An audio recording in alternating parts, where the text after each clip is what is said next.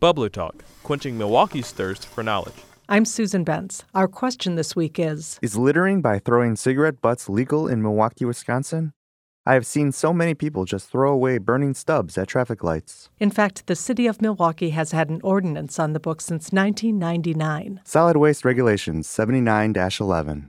Littering of public property. No person shall deposit or cause to be deposited, dropped, dumped, discharged, left, spilled, or scattered any litter, nauseous or offensive substance or material in or upon any park or parkway, sidewalk, street, alley, gutter, catch basin, storm inlet, or other public facility or place.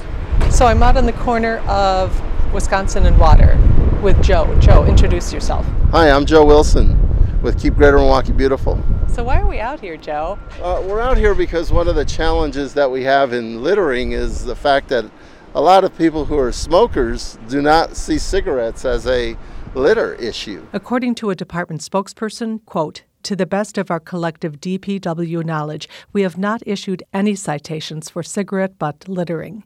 Joe Wilson analyzes the situation this way. It is littering and it is fined.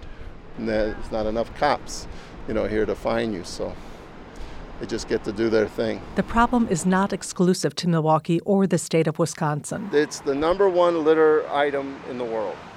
In the world. It beats plastic bottles, paper, it beats those little ugly plastic bags that are out there. Cigarette butts. Here's one. There's one right over there.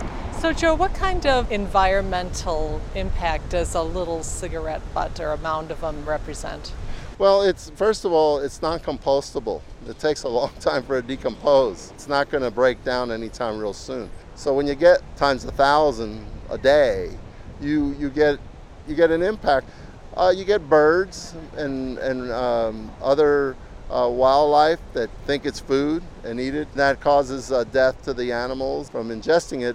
Like styrofoam cups, those cigarette butts are non-degradable, so it causes a real problem. And then there's our waterways. We're standing right next to the Milwaukee River. Cigarettes get there because they get washed away into the sewer system and beyond. Lisa Dunn works in the building. She often sees people tossing butts into the river. Well, I see people flicking them in there all the time. It drives me crazy. I mean, it's not the cleanest river, but let's not make it any dirtier, right? Dunn had just finished a smoke before we met. She dutifully deposited its remains into a disposal container. It looks like a giant game board piece, specifically designed for butts. It's right next to the building. I'm a part-time smoker. Yeah. So, but sometimes. But you always put it away? You dispose of it? I do, yeah. You don't just I'm not. I don't like that. Dunn says she doesn't smoke in her car, so says there's no way she'd be a roadside dumper, but says she's observed others in the act. Sometimes you'll pull up in like a parking lot or something and you'll see a big pile where someone dumps their ashtray out. Keep Greater Milwaukee Beautiful's Joe Wilson presents Dunn with a portable cigarette butt holder.